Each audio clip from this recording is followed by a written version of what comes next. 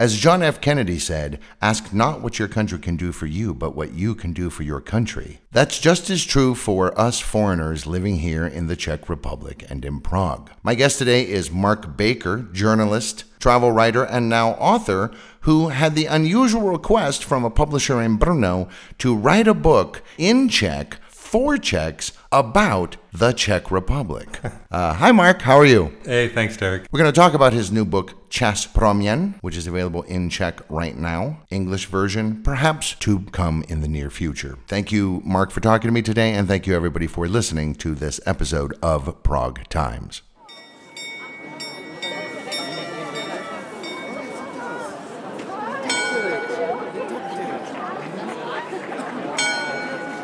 A city is much more than just a collection of buildings. It's a location, it's a history, it's a culture, it's ideas and ideals, and a city is also, most importantly, the people in it.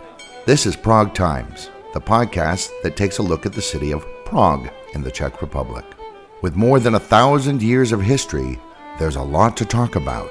We'll talk about the past of Prague, but we'll also talk about the city as it is today, future plans for the city, and much more.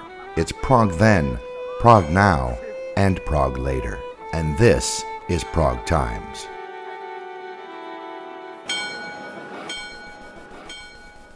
So, Mark, you've been here for ages, right?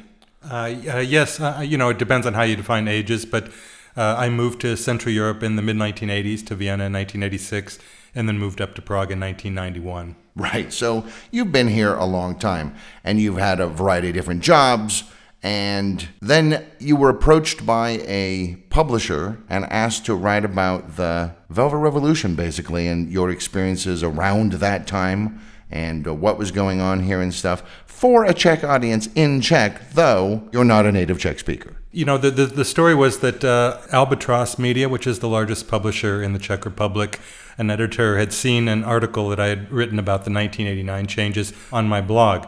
And he liked the article, and he said that it might be worthwhile to write a book. Would I ever be interested in writing a book for Czechs about how I viewed that period of the Velvet Revolution and the other revolutions in Eastern and Central Europe at the time? And I thought about it for a little bit and decided to go for it. Man, that's crazy. Now, how long did this take to write the whole thing? The first thing I had to do was to really figure out what I wanted to cover with this book. And the book, as Derek mentioned, the book's title is called Čas pro mě. In English, it means time of changes or time of transformation. And obviously, the time of transformation in the book title is 1989 and all of the revolutions. But the publisher wanted to, and I thought about it, to try to expand the time of transformation to include the years leading up to 1989 and then the years in Prague and in the other capitals of Central and Eastern Europe in the 1990s, the years immediately after 1989, and to look at that in, say, one decade from, say, 1986 to 1995 or so, as a time of transformation and look at all aspects or many aspects of what changed. And that was basically the book. Now, in the book, you talk about, at the time, Czechoslovakia and the events there, but you're also talking about other things. You're talking about stuff going on in Poland. You're talking about stuff going on in Romania, all through the lens of your own personal subjective experience. And I think it's interesting because it kind of helps recast the Czech story sort of as part of a bigger story. Yes, exactly. That was what I really wanted to do. The book is first and foremost about Czechoslovakia and the Czech Republic, from the eyes of a person who, witnessed the run-up to the changes, and then the years immediately after, which is me. So I had to be very careful to craft the narrative in a way that local readers, that my readership would understand and relate to, at the same time to bring a different story than they're probably used to hearing about those events, but then also to try to position Czechoslovakia as one of several countries that underwent similar transformation in 1989, and to try to bring in the stories of the other countries to Czech and Slovak readers, and maybe and it sounds condescending, I don't mean to say that, but to help people to see their transformation as part of a group effort, in a sense, as something that many countries went through, several countries. It's funny, the different stories, how it fell apart, but it all fell apart very quickly. You know, September 1st, things are chugging along in its slow, not very efficient way like it always has. And a couple of months later, it's just gone. Right. Yeah.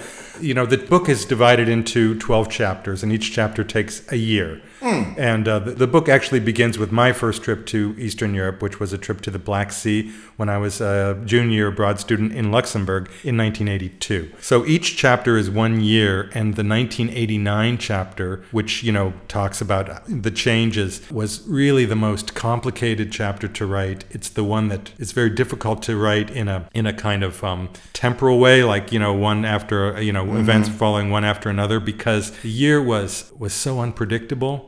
The year was so unforeseeable, you know, if you really want to go back to those times.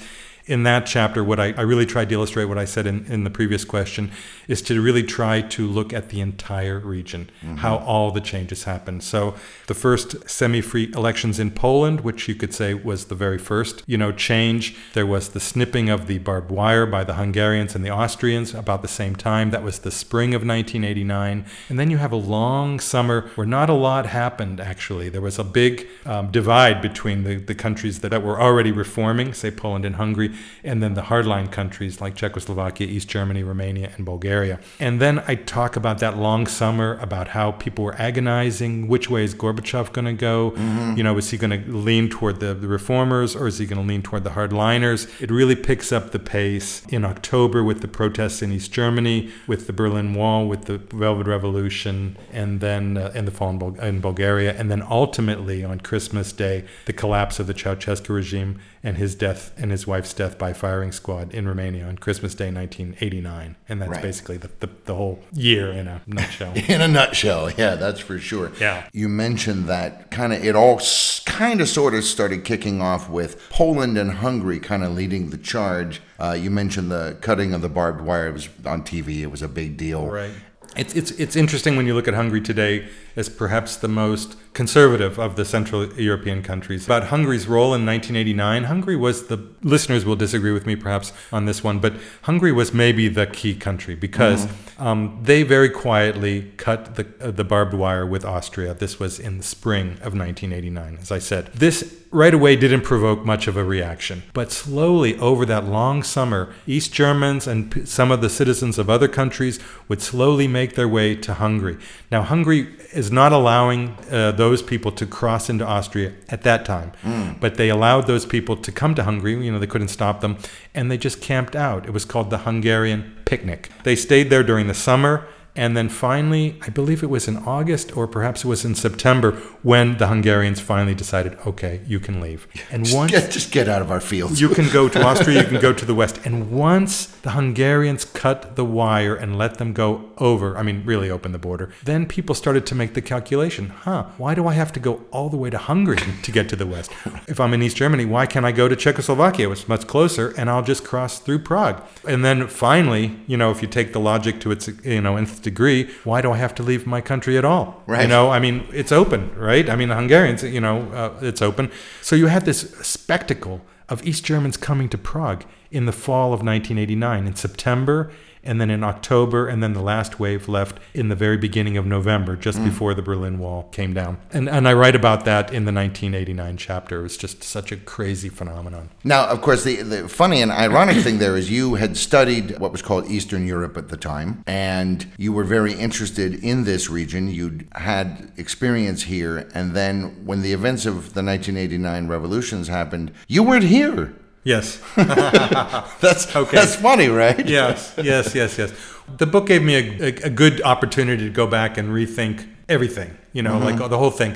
And part of the thing I was, you know, really at the very beginning, I tried to rethink my whole relationship to Eastern Europe. You know, after that trip to the Black Sea as an undergrad, you know, I became really interested in Eastern and Central and Eastern Europe, or Eastern Europe. And I enrolled at Columbia University's School of International and Public Affairs, and at their Central and East European Institute, or the Eastern European Institute, I can't remember right now exactly. So I became very invested in the way centrally planned economies work and the way that communist governments function or dysfunction, in the Warsaw Pact, in NATO, in arms negotiations, the whole bit of the Cold War. And then, of course, by 1989, those regimes fall, and basically my expensive Columbia education is, I wouldn't say worthless, but 1989 set the clock for everyone involved in the whole thing, for the people of this country, for the people of the entire region, for the people who were covering it. Everybody was schooled to understand and interpret a different type of government. And suddenly we had something that we had really never seen before. The transformation of communism to capitalism or free markets, democratically elected governments, practically overnight. So we were all learning on the fly. You have a bit in the book in which you mention after the revolutions, Czechoslovakia, Hungary, and Poland suddenly were no longer part of Eastern Europe. They shifted once again to where they had always historically been, which is Central Europe. I mean, obviously they hadn't physically moved, but just that mindset shift of, and now we're part of Central Europe. Because, today if you say to Czechs, you're Eastern Europeans, they'll say, no, we're not. That's Ukraine. That was the chapter on 1990. I said that each of the chapters covers 1 year. Well, actually 1990 gets 2 chapters. And that surprised me even when I was laying it out, because it occurred to me when I was writing the book that 1990 is a very underappreciated year. It really is a year in which could be historically more important than 1989. 1989 gave us those revolutions, but 1990, set the direction for what would come next. There was still the possibility, the real possibility, that one of the big geopolitical problems that had not been resolved in 1989 could come back and roll back those revolutions. The biggest one, of course, was the fact that the Soviet Union itself had not experienced a revolution in 1989. It wouldn't dissolve until 1991. But there were lots of problems. The European Union, or the European Economic Community, at the time was not that interested in taking the new democracies in. There was a newly emerging conflict in Yugoslavia that was becoming increasingly deadly. There was the problem of what to do with a divided Germany. In 1990, we still had 2 German states. Some of the powers at play wanted to unite Germany very quickly and get this over with, and some, particularly some of the Western European countries around Germany and the countries immediately to the east, like Poland and Czechoslovakia, were not that enthusiastic about a united Germany. We remember the last time they were united. It didn't go so well. Right. So, Derek, any of these things, particularly the Soviet Union thing, but any of these things could have somehow leapt out and not necessarily rolled back the revolutions of 1989, but set them on a different trajectory, or delayed them, or changed them in some way, some way. So 1990 was a really, really crucial year. I'm reminded of, and again, I think you mentioned it in the book, Václav Havel, once he was president, said essentially hey, Czechs, don't congratulate yourselves too much, because we were all, to some extent, complicit in our own captivity. We allowed this to happen. The greengrocer who puts up the workers' solidarity sign because the local party boss told him to, even though he thinks it's stupid and he doesn't believe it. But just that small act of compliance and obedience helps strengthen the totalitarian state. But in fact, the emperor has no clothes. All it takes, what did they do here? All it took was 6 days of the country, the city, and then the country to go on strike. That was enough to destroy the communist regime here. Yeah, but Derek, you make a good point that the emperor was wearing no clothes, and then in the end, all it took were these not modest, what am I saying, but non-violent ways of protest to bring the regimes down. But, at the same time, you don't want to minimize the courage that it took to go out on the streets, because when you're about to start a protest like that, you don't know how the other side is going to react. And you could have very easily wind up, in a bloody insurrection. You started off the question with talking about Havel and Havel's, the perception of Havel and the reality of Havel, perhaps, or, or the philosophy of Havel and the symbolic aspect of Havel, And the book, it really gave me a chance to sit down and think about Václav Havel in a different way. And I was also a little bit puzzled by, Havel's philosophy, in a sense that when he would, through his philosophy, would remind people that we are co-conspirators, we are somehow a party to our own totalitarian government or something, which was a significant part of his own philosophy of personal responsibility. And he made that very clear on his New Year's address, his first New Year's address to a free Czechoslovakia on January 1st, 1990. But I don't think the crowds that loved Havel, that adored Havel, they weren't talking about Havel's philosophy at that time. They weren't thinking about his philosophical They were like, oh, he doesn't mean me. He doesn't mean me. Perhaps. They were thinking about his symbolic aspect. This is an artist who has been a playwright who has been stopped from writing what he wants to write, thinking what he wants to think. And how else could you interpret that than by an evil regime? I mean, how could that be good, not to allow that person to express his thoughts freely? And it was that symbolic aspect that gave Havel his juice with the masses, with the people, and allowed the people, the Velvet Revolution, to annihilate the communists. It wasn't even close. They vanquished the communists. They denied them any chance to come back. I have a feeling that some listeners are going to take a little bit of issue with that. What I meant to say is, they pushed them out of power without the chance of coming back to power. They certainly didn't deprive them necessarily of their special position in their society. Somehow many communists, unfortunately, went on to become very successful businessmen in the new society. Yes, and we will not mention them by name. Yeah, exactly. So, vanquish in the sense of political power, not necessarily of economic power. They were the co-conspirators in their own downfall because they gave up. No one asked them to give up. They just went, all right, well, you know what, this is no longer worth the effort. Because they were confronted with the absolute energy of the people at that point. They realized that they had no alternative but to relent. I really think so. After I moved to Prague in 1991, I found a job with the Prague Post, and one of the chapters deals with the year 1991, October 91 to 92. That was the 1 year that I worked as the business editor at the Prague Post. And when I was hired to be the business editor, I was very happy because, I was, getting out of Vienna. I was coming up to live in one of the countries that had undergone, the revolution. I was really excited to be here. And then I thought that in that year, 91 and 92, that we would be covering what amounted to be a feel-good story. Czechoslovakia was becoming, more democratized. It was reforming its economy very quickly, becoming more prosperous. I really thought that we would be covering a great story of national rebirth. But if you think back, 1991 and 1992, the book gave me a real opportunity to think about this, was one of the most difficult years in Czechoslovakia's history. Forget about the breakup of the country that happened basically in following the election of 1992, June 1992. Right. No referendum, just, okay, let's do it. You had that entire year of agonizing, should we have a national constitution? Should we have a national referendum? If we have a national referendum, should we do it on a republic level? What if one republic votes to leave the union and one votes to stay? What do we do? They were paralyzed by all kinds of legal questions about how to redefine Czechoslovakia for the modern era. Plus, you had lots of very divisive issues. The country was becoming much more ideologically, dispersed. We had emerging left-wing and right-wing parties. We had the lustration law, which was very controversial, was to keep former communists from holding positions of political and societal power for a period of 5 years. You had the voucher privatization program, which got off to a very rocky start. The country was in a very bad space in 1991 and 1992, and that really gave me a chance to go back and think about that. So working on this book allowed you to look back at your own personal experiences, but also look at things that you weren't personally involved in and kind of reevaluate this. And so it kind of gives you this chance to get this perspective and reevaluate, maybe almost reintegrate that past self into the present. Right. So knowing what you know now, and with this new insight, if you could go back to, let's say, 1991 Mark, right, what would you tell him? This was actually a chance for me to go back and do that.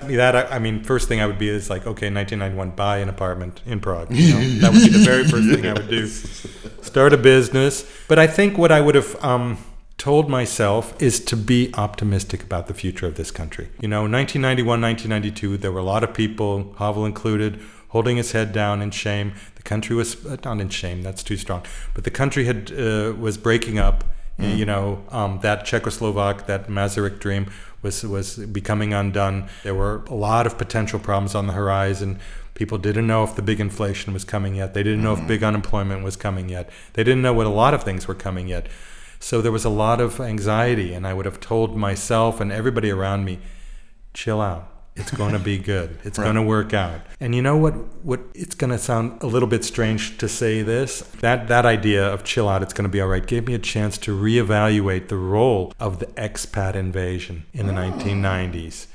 You know, younger Czechs who read the book might be surprised to learn that it actually happened at all because, you know, my publisher, my editor, who's younger, not quite that young, but I mean, he also didn't know too much about that expat invasion in the 1990s. At the time, we were, as expats, as expatriate communities are, we were tough on ourselves, you know.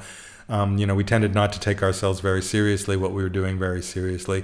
And over the years, you know, people look back on those days in somewhat dismissive tones. It was just a lot of fun, a lot of beer drinking, a lot of hanging out in cafes, a lot of bad poetry.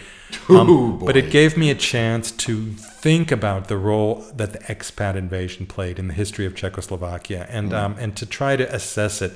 And I came to think that, because that expat wave happened just as the country was splitting, just as Havel resigned as president in 1992 for the first time, just as all those problems that they were dealing with, just as all that stuff, and suddenly Prague was the coolest city on earth, you know? Right. Havel was great. Everybody wanted to come here. You know, when Bill Clinton came here, it was, you know, just such a celebration of youthful energy and all that stuff. So it gave me a chance to see that expat invasion as positive, you know, to kind of like reassure, you know, not reassure Czechs, they don't need it, but I mean like that, you know, that this is a really intrinsically interesting place. It's a lot of great things going on. It's a beautiful city.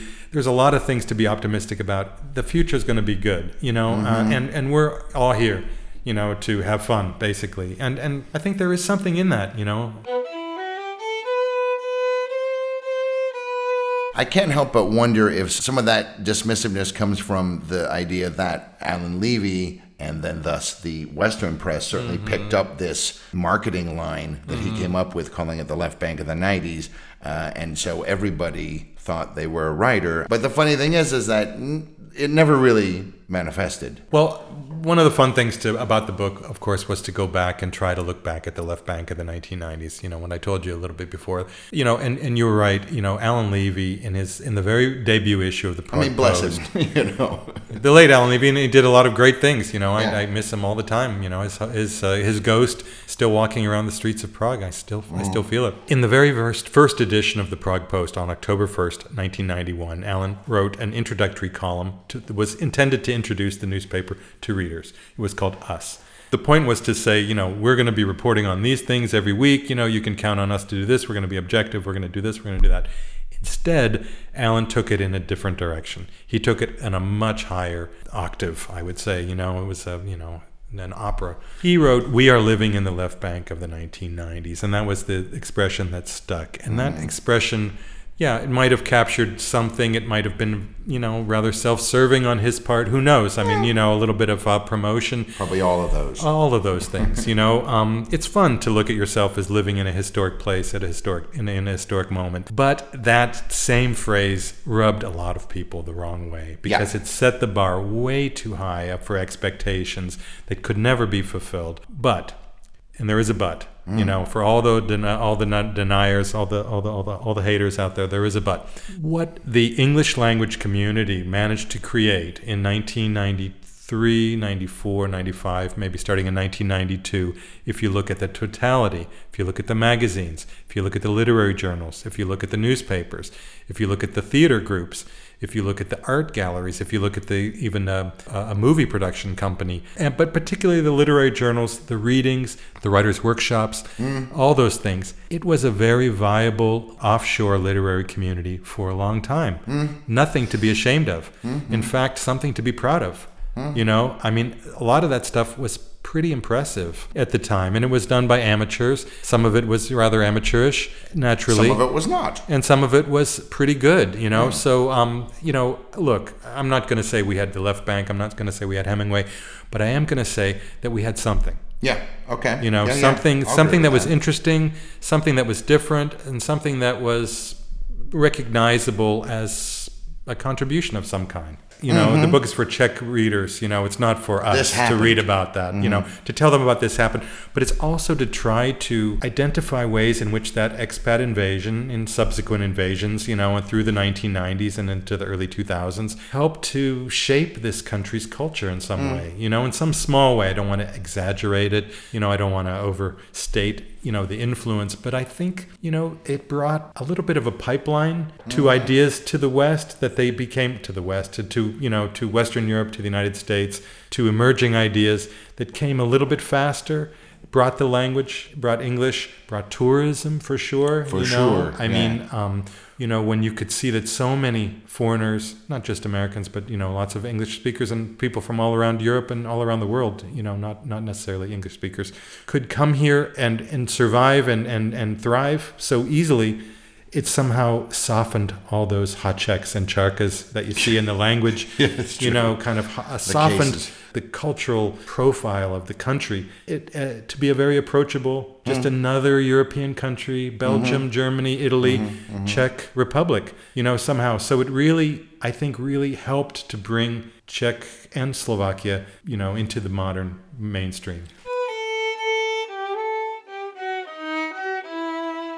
You started the Globe, which was a cafe/bookshop, which was, and I thought it was interesting in the book you mentioned it ended up, you had a certain idea of what the aesthetic would be. It ended up being very sort of San Francisco. Right. I am from San Francisco, and I'm like, yeah, it totally reminded me of home when I went there.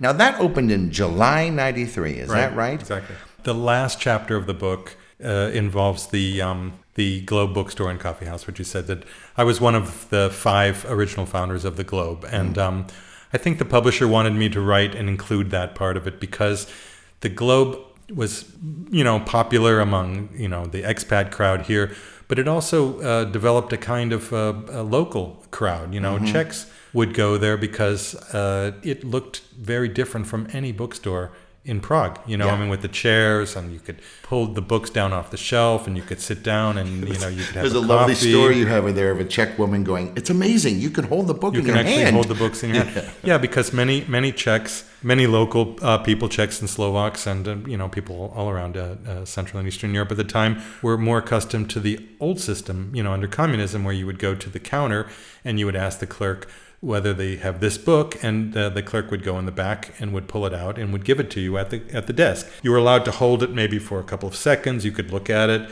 but you had to determine pretty quickly whether you wanted it or not, and then the person would wrap it up and give it to you. Our bookstore was very open. All the books, we had both new and used books on the shelves, and you could browse at your leisure. You could pull a book off the shelf, a new book or a used book. Have a cup of coffee. You could have a cup of coffee. You could sit down in one of the chairs. You could actually read the book. You know, I knew people that did that. Yes, you could steal the book. You know, I know people who did that too. You know, so but we did that very consciously. We wanted to set a tone of, you know, relax, have fun, enjoy. You know, I mean, take some of the hard edge off the city, and reading is not a hurried pastime. So why should the environment in which you buy it be hurried? Exactly. And we tried to select books that we thought would appeal to our audiences. You know, I mean, you know, all kinds of things. We tried to stock Central and Eastern European writers in translation, and then of course on the cafe side we had the coffee drinks. We had espresso-based drinks, which were still relatively unusual. rare. Yeah. You know, many people were still used to drinking the Turkish-style coffee, which was not really Turkish Turek, coffee. Turek, yeah, Turecko. You know, we also put Turecko on the menu because people, you know, particularly where our cafe was located not in the center of Prague, you know, where the tourists are, but rather in an industrial neighborhood called Holešovice in Prague 7. Very nice building, you know, it turned out to be, and it's a very nice neighborhood now, one of the nicest in the city. But at the time, you know, it was, you know, relatively neglected, like a lot of Prague neighborhoods were, you know, in disrepair. The building itself, when we first rented the property, was, it before we opened up our bookstore and coffee house there, it had housed a laundry service. But there had been no investment at all in the building at all. It was just falling down inside. Right. And the people who took to it weren't just the foreigners. Czechs also took to it. And again, I think little things like, hey, we'll put on Turek. Hey, we'll have Bekharovka Sure. on the menu. Something that's familiar. Then we're not trying to alienate people, for God's sake. No. You know, I mean, for God's sake. Our intention really was, one of our partners, Marketa, is Czech American, and one of her big plans with the bookstore was to internationalize it, to localize it, to make it appeal to people who are in our neighborhood in Holešovice, who might just want to come in to get a beer at the cafe or a cup of coffee, to the backpacker, to the American tourist who just arrived at Hlavní nádraží, comes up on the metro and wants to buy a copy of a Kundera book or something like that, or a guidebook, to the region or where they're heading next, or rent an apartment through the bulletin board or something like that. I mean, so. Derek, when you said we weren't just liked among the expats, it made me think of the fact that we were also ridiculed to a certain extent among the expats. It got labeled as part of the left bank of the 90s phenomenon, and it got ridiculed, as all the institutions did back then, unfairly or fairly. I mean, I don't care, but we tried. We tried to ignore the critics and try to do what we were doing, and it's funny. The Globe still exists, not in that location anymore. It's moved, around 2000, it moved across the river to the neighborhood that's behind the National Theater. I have nothing to do with it as in terms of a business. I still love the bookstore, still like the idea of it. But among Czechs of that generation, and that's why I included it in the book, I wanted to tell the story of that bookstore because it survives somehow in the national consciousness among some people, particularly people who grew up here in Prague of a certain age, have very, very fond memories. And I constantly, even now, people tell me how much they really like that bookstore. But it was also writers. I mean, it is a literary endeavor, and you actually had writers. I mean, Philip Topol lived in the neighborhood, who was a poet and singer for Psi Vojaci, and his brother Joachim. I don't know if he lived in the neighborhood, but he certainly came there. He came there, gave reading, yeah. Yeah, and so you also had that, and I think then that spreads the word too among a different level of society. People don't realize what a flexible concept a bookstore is. You can make it into anything, really. And one of the things that we really wanted to do was to make it a stage for authors to come and read from their work. And, that's what bookstores do. And we were lucky because Prague was so popular, at least in the early years, among visiting authors. Everybody wanted to come to this city. Yeah. And there weren't that many places for them to give readings. I mean, maybe there were, but the Globe was one of them. And we had, an amazing itinerary of readers in that very first year. Some of the better known Czech writers like Zdeněk Urbanek and Ludvík Vaculík and Ivan Klima came to our bookstore to read. Alan Levy came and read from his books. And then, of course, we had all the English and American writers like Richard Ford. We had Julian Barnes. We had Martin Amis. We had many, many writers. Ginsberg rather famously showed up for 5 minutes.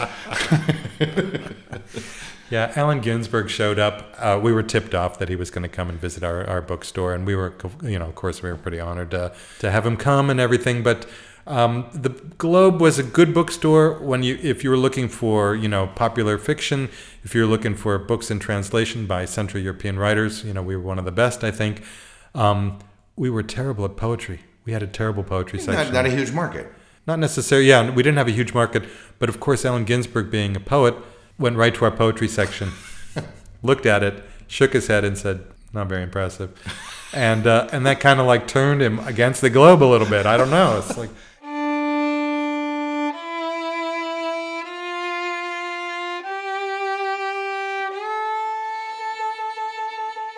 So one of the structuring metaphors you use in the book is this idea of ghosts. I don't want to call the book an exorcism. That's not true, but almost like a conversation with my ghosts. Yes. I when I sat down with the book, with the task, you got to write this book called The Time of Transformation, and it's going to be about a history of this region from your own personal experience.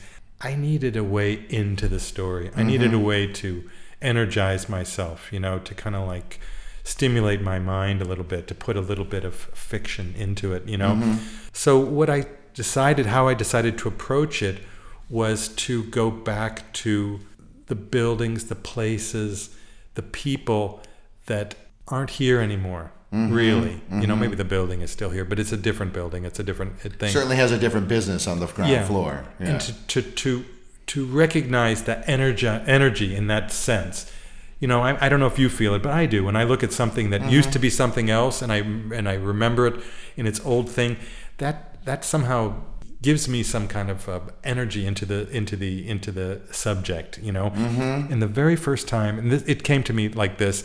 Yeah, I didn't have this intention when I first sat down, but I took a walk. I write about it in the introduction. I took a walk through the neighborhood of Wrszowice, Prague. I don't know what it is. Prague 10. I don't know why. I was just going to take a walk. Maybe because it's a hipster neighborhood. I wanted to see what's going on in this thing, So I was walking around. You love beards, and I like hipster neighborhoods. I mean, I like transformation. I like to see how things can be reimagined. So in Wrszowice is one of these places that's being reimagined. It's kind of interesting. So I was walking around, and I was walking down one of the main boulevards there, and just walking, just doing nothing. And I looked out onto the street. And I saw a building in the distance in rainbow colors, and it was like, oh, I know this building. Man, yeah. It's like, wow, what, like it just hit a memory somehow. It's like, was it the shape of the building? It certainly didn't have rainbow colors. And then I remembered I was inside that building in 1989, before the Velvet Revolution, under communism. It was a foreign trading company that was occupying that building called Chemipol. And the director, one of the directors of the thing, had invited me as a journalist to introduce some of his new services. Because you were working I was working in Vienna at the time for the Economist Group as a reporter. And he gave me a tour of the building, and he sat down and he gave me the whole spiel. I decided not to write about this new unit because we didn't know if it was legitimate, run by the communists, blah, blah, blah. The guy was so angry with me. He was so angry with me. He wrote me in Vienna, and he's like, I can make your trips to Prague in the future very difficult.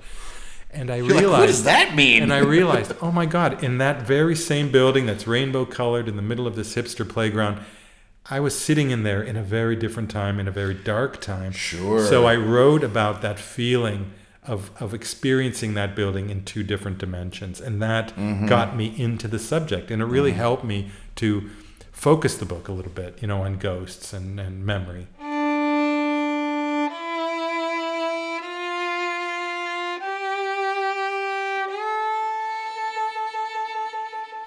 I don't know if you remember this period, and I've asked around, and people, maybe it's just me, who remembers this, but I could swear it was more of a widespread phenomenon. But when you would call in the very early days, say in the early 90s, when you would call the Velvet Revolution, there's a kind of innate humility among Czechs. Yeah. People would say, don't make such a big deal about it. Yeah, that sounds so funny. We call it the changes, like zmieny or something like that. The changes. The attitudes toward the Velvet Revolution have changed a little bit. People are much more open to the idea that it was genuine change. Although there's been a lot of setbacks and political setbacks for sure in more recent years, makes people wonder what really changed. But that kind of opened the door to a book like this, and my publisher told me this, is that what opened the door to the book is that we're now a generation removed from the Velvet Revolution. It's 30 years ago. The students who took part in the Velvet Revolution are now in their 50s. They have adult children of their own. And now is the idea of passing on the stories of the Velvet Revolution. So somehow with the remove of time, we get a bit of a more clear picture. We can call it the Velvet Revolution with confidence. We're proud of it, and we can think about it in different ways, how it happened. And I think that's where I want this book to fit into that conversation, to add to the understanding of what happened back then, if it can, Sure. Yeah. So the book is available. How can we pick it up? It's in. Just to be warned, it's in Czech. Yeah. And you didn't write it in Czech, right? You wrote it in English. Somebody translated it. Right. Yeah. But you wrote it with a Czech audience in mind, Czech sensibilities. Because I notice even some of the structural elements you use are very Czechy. Right. I recognize that kind of thing from Kundera and other Czech books, exactly. I really did. I wanted to. I wrote it in. I wrote it in discrete stories, basically. And then tried to tie the stories together. Yes. Okay. The book is available in bookstores. It's called Čas Proměn. It's available nationwide in bookstores or online. The publisher is Albatross Media, C Press. But of course, you can find it in any bookstore. As Derek said, it's in Czech. Unfortunately, I'm working on the English manuscript, but I'm trying to redraft it to appeal to native English audiences. Who may not be completely familiar with all the details that I talk about in the book. Sure. Again, check the episode notes for links about the book and about some of the things we've talked about. And also, don't forget that you can check the YouTube channel for Prague Times for a video version of this, which will have some images of the places and people that are talked about in here, as well as what the cover of the book looks like. Okay. I'd like to thank you for talking to me today, Mark. Super interesting. I found it to be a really, really interesting read, and not just because I lived through it, because obviously I didn't go to Romania and Poland, and you did, and I still found those interesting, and so I thought it was a really interesting book. Great, Derek. Thanks for doing this. Thank you for listening to this episode of Prague Times. If you liked this episode, be sure to like it or share it and tell your friends. Check us out on all of our social media platforms for extra goodies as well. Until next time, this has been Prague Times.